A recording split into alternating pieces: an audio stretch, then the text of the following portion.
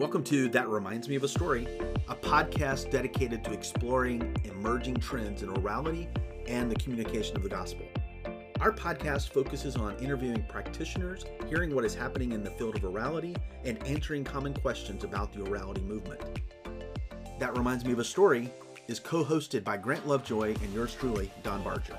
In each episode, we will host conversations with a wide variety of practitioners to discuss the impacts of working with oral preference learners from many different contexts and perspectives. Well, today's episode, Grant and I are going to talk about something that he and I have spent about the last year working on, which is a project of understanding urban orality. And this is something this kind of as opposed to what we've traditionally thought about orality as being something for more rural and tribal peoples, maybe in the Amazon or in the bush. We've really spent a lot of time focusing and learning about what happens in our urban cities, big, massive urban areas around the world. So, Grant, why did we delve into this project? Why did we get started in this? Well, we're committed to people and getting the gospel to people. And of course, cities are growing. They now contain more than half the world's population, and that's projected just to increase. So that's where people are. Cities change a lot. And so you keep asking, what's happening? What changes are taking place? And so we went to cities to talk with people, including people who've ministered in cities for a long time. We figured they may have figured out some things. They may have learned some lessons that we could benefit from. And we also went into those cities and talked with non-Christians and so forth. Well, I know that traditionally when we've gone and met with people working in urban areas, they have, sometimes people have said, yeah, that's great. That orality stuff is really good, but it doesn't really apply to me. What have you had that experience? Yeah, it's very common. In the city, everybody can read is one of the things that people have sometimes said to me. Yeah. And I think we equate, I think sometimes people equate reading is it's a yes, you can, or no, you can't.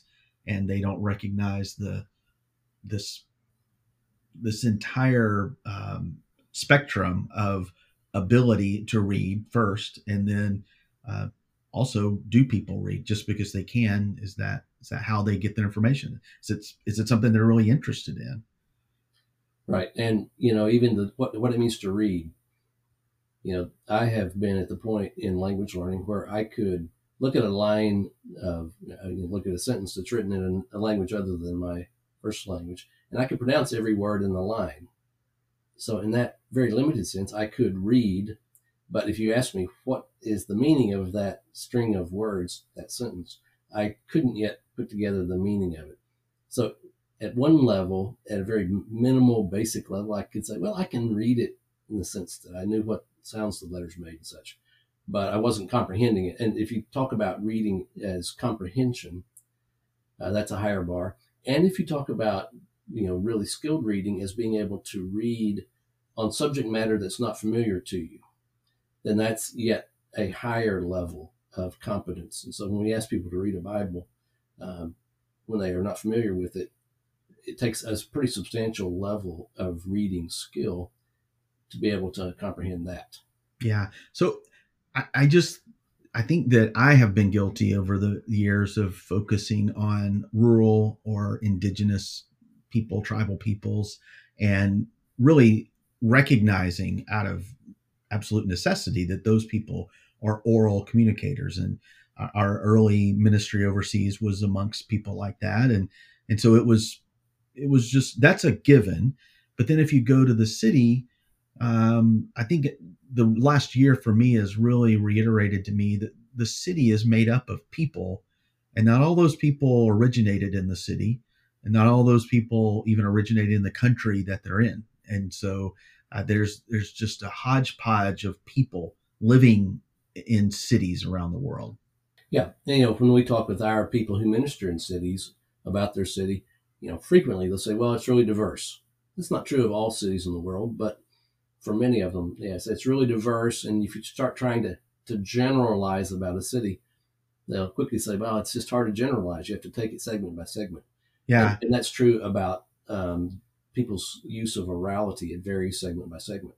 Yeah, the last place we lived overseas, we lived over a decade in a city that it was primarily a Spanish speaking city, but it was full of migrants. It was full of people migrating to the city, first generation people living in the city. And I remember being stopped one day in traffic, which was pretty frequent there. And I looked over and I see a man and a woman reading a big announcement. The city, they used to put big, huge placards on the walls. They would glue them up, and people would go by and read these announcements. And it was in pretty big print. And I remember the man following with his hand, looking at each word and touching each word as he said it out loud. And then he would look to his wife, who would then tell him what he had said. And I just looked at that and thought, wow, that is the perfect example of probably she couldn't read. He could identify the words, but he really couldn't read for comprehension. And so as sat there and I watched this process unfold while I was in traffic, I thought if the gospel's ever going to get to this couple, it's going to have to come from a non-print model because they're just not going to get it. And while we are in a major city, we were in a large city, over 11 million people live there.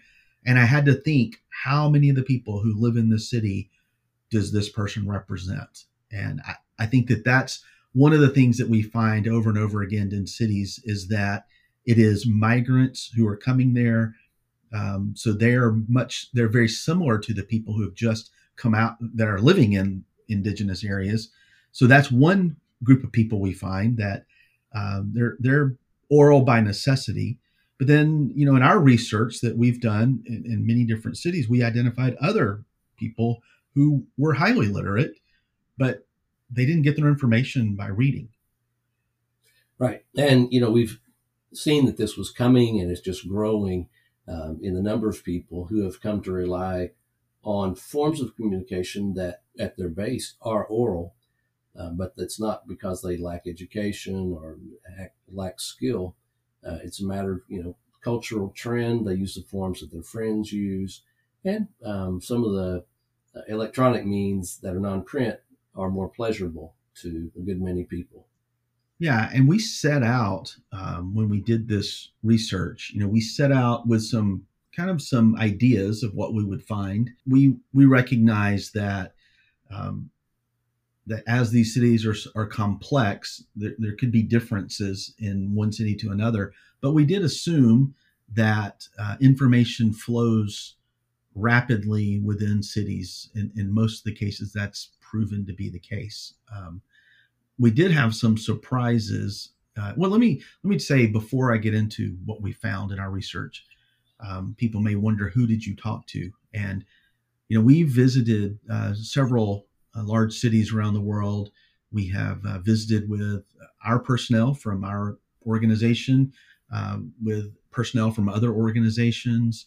We intentionally met with a mix of men and women and migrant people living in the cities and people who were born and lived and grew up in those cities, old and young. So I think we did our best to have a very well-rounded sampling within our cities. Yeah, and we talked with both Christians and not Christians. Yes. And yeah. Design as well. Yeah. So I think that our sampling, when we set out to do this, we had a qualitative research specialist who sat down and told us the number of people we needed to reach, to talk to get a good sample size. And I think we have probably gone 6 or 7 times greater than his sample size, but that was on purpose. That was intentional. We're really trying to figure out a good understanding of what works kind of globally, and then recognizing that in certain cities, things would be a little bit different. Yeah. And our goal for the research was more than just gathering data. It was to have conversations with people. Yeah. To follow up on those, questions we were asking them and, talk with them about the answers. So we're about a conversation really as a bigger goal. The research is a means to that end.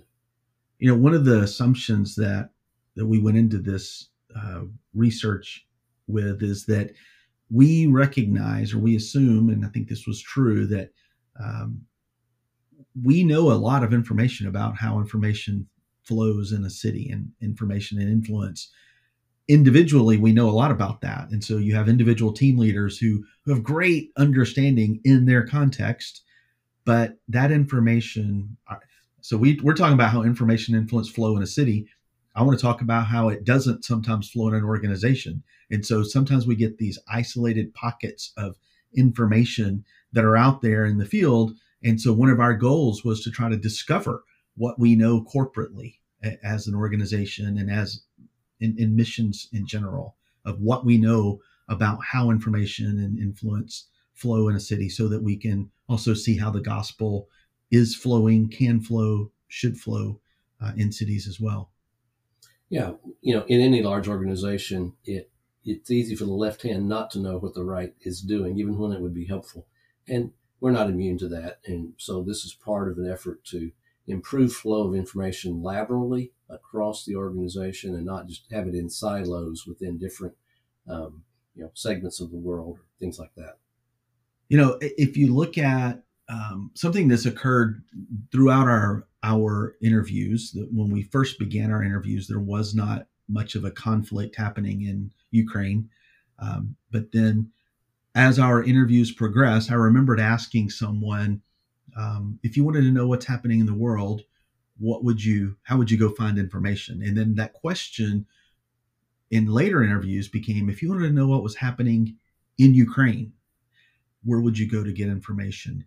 And I think that became apparent to me because as I've watched this war happen in that country, as opposed to other wars or conflicts that I've been happened in my lifetime, I've never seen something that's played out live where information is flowing via social media very fast.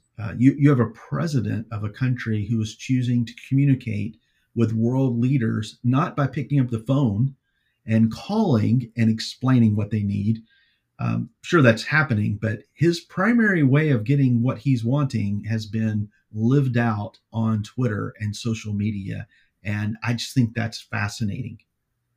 Yeah, it's the power of his appeals to people in these short videos, daily videos for his own countrymen. It's really been amazing to see how he has rallied support of Western Europe and others beyond the United States through these non-print forms of communication that are made possible by social media and Yeah. digital communications generally. And I just think that is what can we as Christians, I know that I'm conflating two very different things here, but I do think there's a takeaway for us. He wasn't writing out letters to the editor and mailing them off to the New York Times. He wasn't using telegraphs to communicate. He wasn't writing essays and position papers and circulating them amongst people to read. He was going straight to the people, and he was bypassing established ways of communicating. I mean, it's just totally bypassing news services, just getting his message out there. And I think there's some takeaways that as we have interacted with people and talking about Christianity, it's a very similar model in some of the countries that we've been in, is that you can get information to people much quicker and easier than ever before.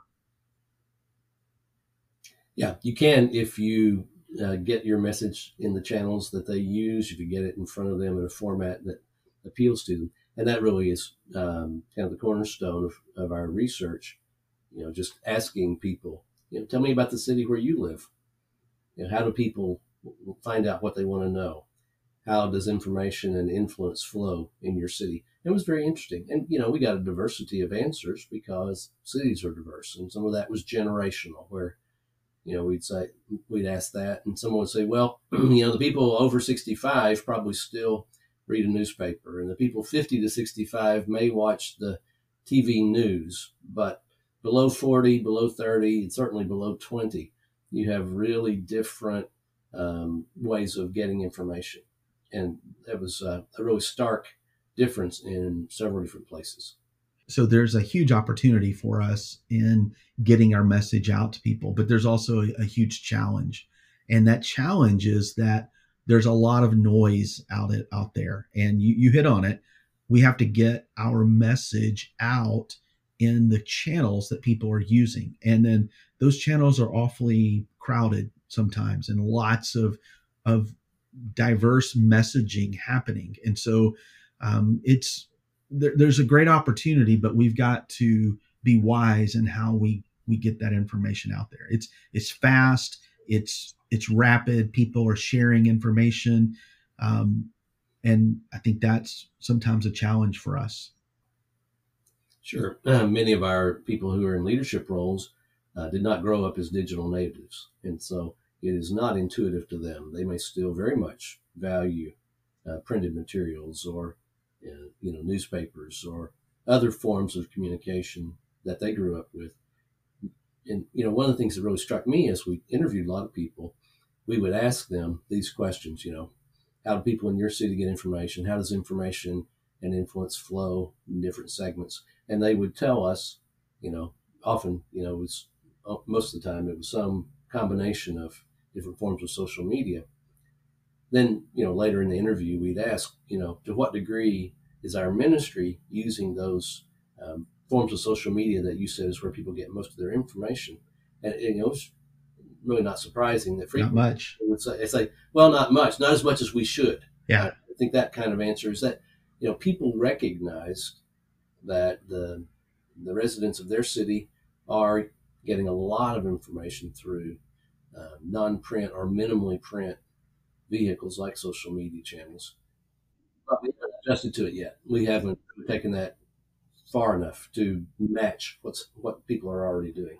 Yeah, and in some cases we're putting stuff out there, but it's still the old come to us, come see what we're doing. And it's almost like we're putting advertisements out.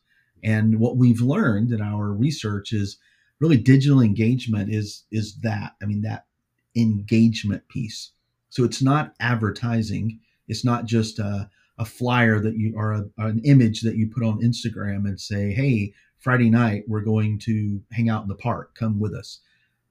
That may be what some people put out there, but engagement is understanding what people are drawn towards and engaging them with that. So, some examples: we did some digital engagement in during COVID, and it was about hurting. What are the things that you're preoccupied about, and what are the things that you are upset, or keeps you up at night? And so, as we learned that, and we knew that sadness, loneliness were issues, then you could engage folks with social media around those themes of loneliness and helping people pull into that. So I think that there's a lot we can learn with digital engagement. I'm drawn back to one of our interviews, lest someone think, yeah, but people really like to read books. And I remember us asking some of our personnel, how do people get information, and they would talk about, well, some people would mention maybe they would read about it, or I think there was sometimes a mismatch of understanding of, do people really read for pleasure? And they would say, well, yeah, I think a lot of people I know really read. But then you talk to those nationals, and there was just a total mismatch. And the folks would say, well, yeah, I really don't like to read. And we have a couple of examples of people, highly educated, PhD level of students in a major city, who just basically said, I will only read if I'm made to read. I can't stand reading. And they get their information from videos, from some other, I mean, podcasts are mentioned, and YouTube. A lot of times people would want, when you need to know information, what do you do? Well, I Google it. And then once I Google it, I'll watch a video on it. And then the videos are shared back and forth. And so I think these are things that some of our teams are experimenting with, of creating podcasts to address certain issues, felt needs that people have, answering common questions with videos series. And one of the examples we heard about was a pastor in a very closed, oppressive country, using, I mean, very brave, but he was using little short 3-minute videos that he was posting on Facebook or on Instagram, answering questions about what is Christianity. And he would just take a topic, record a very brief minute, 2-minute video, post it, and then people would find those and become interested in learning more. And, just recognizing that people have habits that they follow in gaining information, looking for things, trying to find what they want to know about. And I was really impressed just how many of the people we talked with who had come to faith in Christ, as we asked them, what was the journey? How did you first hear about Christianity? Where did you first hear about Jesus? And then how did you learn more? Many of them, especially from cultural settings where it was a real problem for them to go around asking people, what's Christianity about? Who's Jesus? Yeah. So they went on, digital media online because it was safer for them. They could do that without being observed, without drawing attention to themselves. And one of the things I sat there, after hearing several interviews like that, I thought, boy, the people who are putting the content on YouTube or elsewhere that these people are going to, answering questions about who Jesus is, what Christianity is like, they're really playing a strategic role. As people say, they just start by something as simple as, who is Jesus, or things like that. Yeah. And I think that there's, we saw that over and over again as we talk to people about how did you become a Christian? Because that's a common question we would ask everybody. So if it was a national who'd become a Christian, how did you come to faith? If it was a missionary, we'd ask them, tell us a story of someone who's come to faith. And I think so I'm going to contradict myself and back out of my digital engagement talk and say that digital engagement isn't the only piece of the puzzle. That is a very complicated puzzle. And this is another form of oral, is that personal testimonies were almost always prominent and maybe the key component of someone finding a faith relationship. And it didn't always start with the personal testimony, but that was always a key critical component. So my takeaway from some of our findings were, yes, you can use digital engagement maybe as a funnel to get people to find, out of the millions of people, the few who are interested, or maybe God's already working in their hearts. They're already searching for information. But people desire authentic relationships. And that has occurred in all of our research. That has occurred when someone meets someone else and they share, this is what Jesus has done in my life. So that piece of the puzzle cannot be forgotten. Yeah. And, even the what we consider the better uses of digital engagement strategies, they often think of them as a funnel, not to replace human contact, but to help the Christians who want to talk with seeking individuals to, be able to invest their energies in people who are really sincerely interested. And so it's the digital engagement approach is just designed to do that, to foster genuine, authentic relationships with real people. Yeah, and neither one of us set out in this. I think if you had asked us where we were headed in our research, neither one of us would have said that digital engagement would have played as prominent of a role as it has. But as you start talking to people, and you just sit down and listen to their stories. First of all, you realize that people in cities, almost everybody has a phone. And if they don't individually have a phone, there's a phone in their family. And before they'll pay for other things, frequently they'll be putting data on their mobile phones, and people use phones a lot. And so we jokingly show a picture of somebody of a waiting room, and you just see everybody's looking down at their phone. And so if that's where people are, that's where we need to start doing some engagement. So it wasn't something that came to my mind initially, but as soon as we started doing the interviews, I realized how important it was.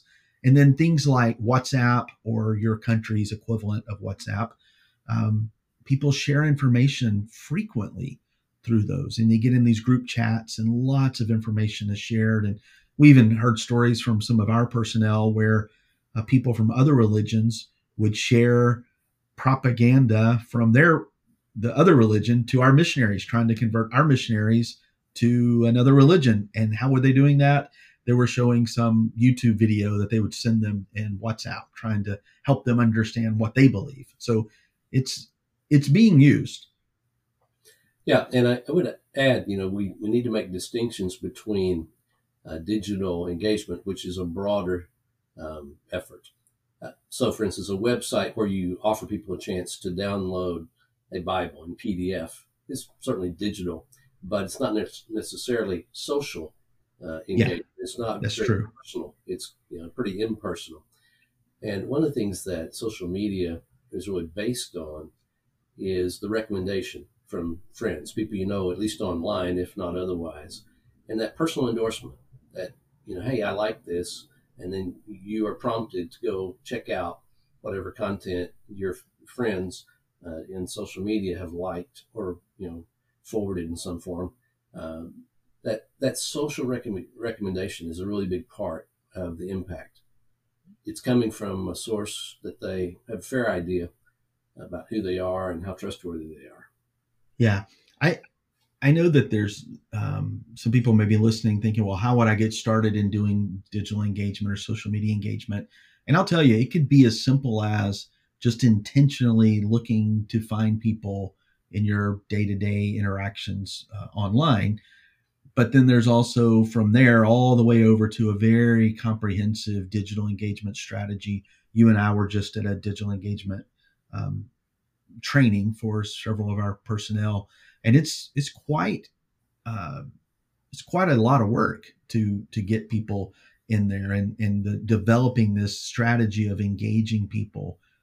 But if you don't have access to the people, if you're living in the diaspora or if you're living um, as a non-residential person, sometimes it's difficult to gain access. Well, digital engagement may offer that, and so you may want to pour more of your time and efforts into developing a team of responders who can interact with those people back in their homeland.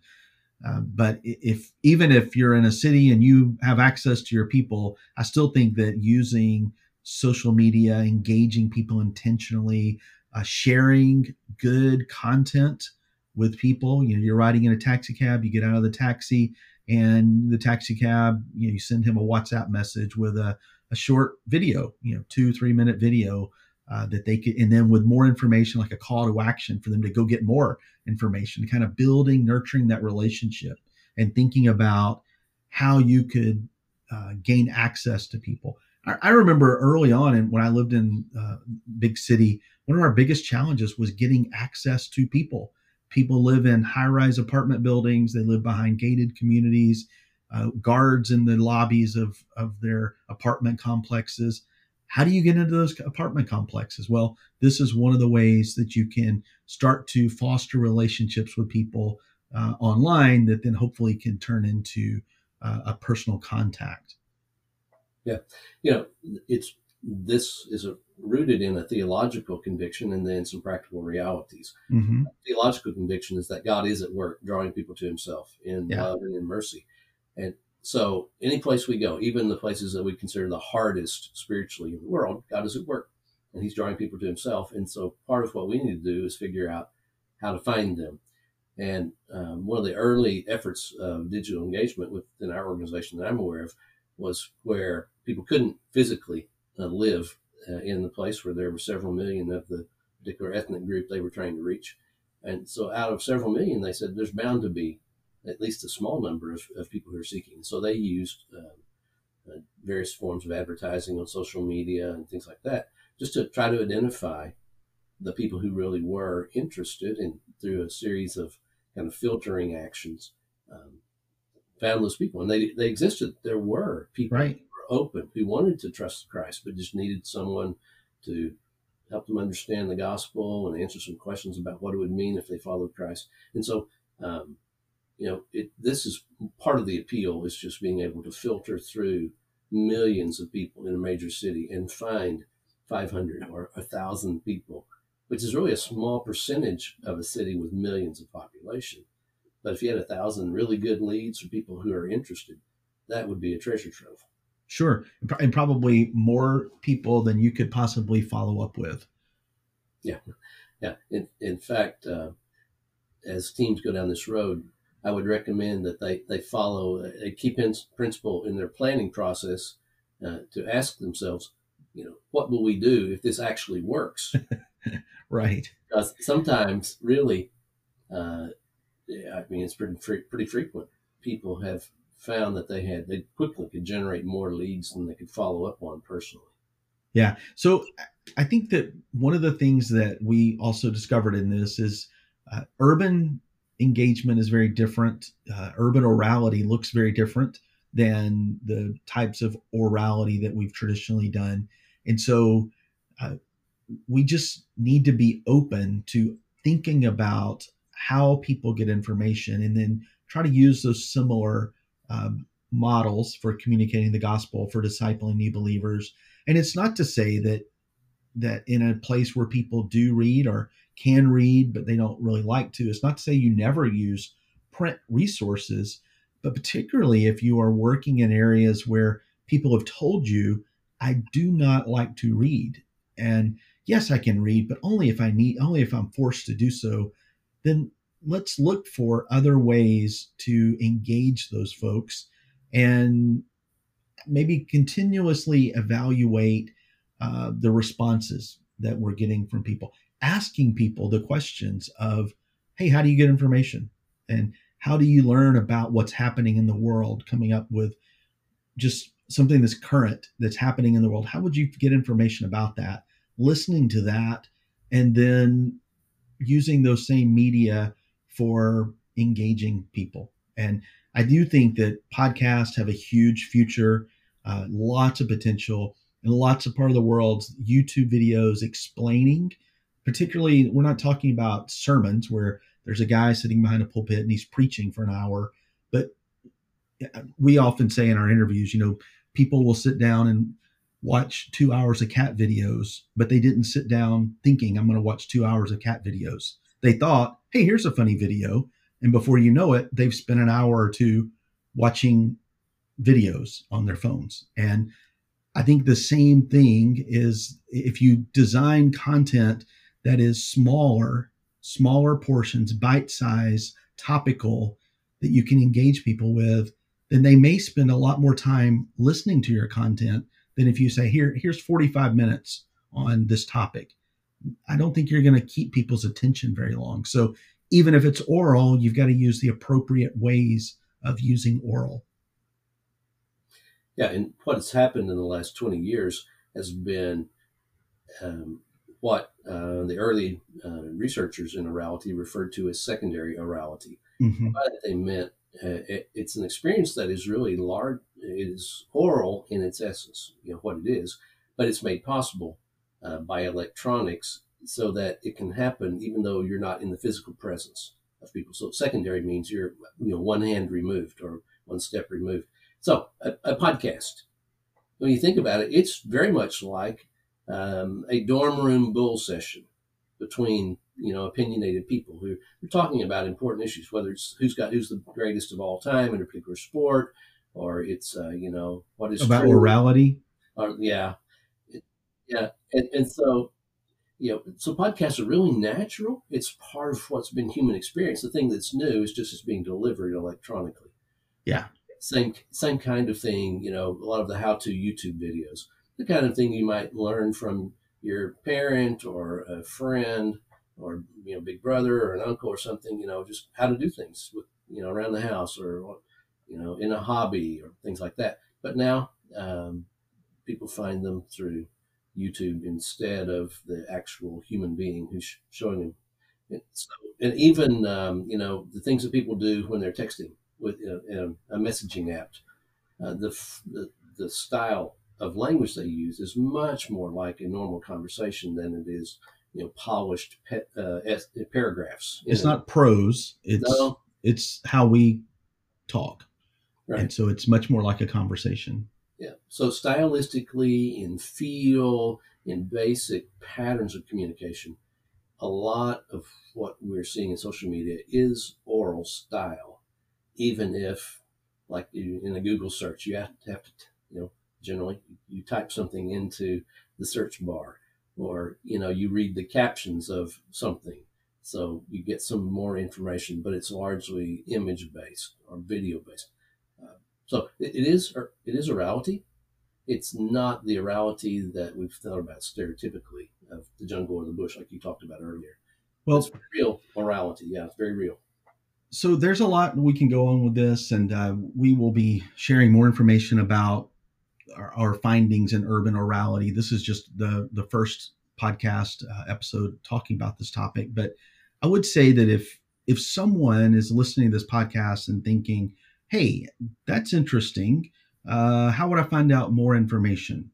I think one of the things that our team would be happy to do is visit with people and try to do some remote coaching and getting them thinking about those the idea of how to engage people with oral models in an urban setting. So if you've got questions about that, feel free to reach out to us at orality@imb.org, and we would be happy to sit down and just brainstorm together and listen to your strategy.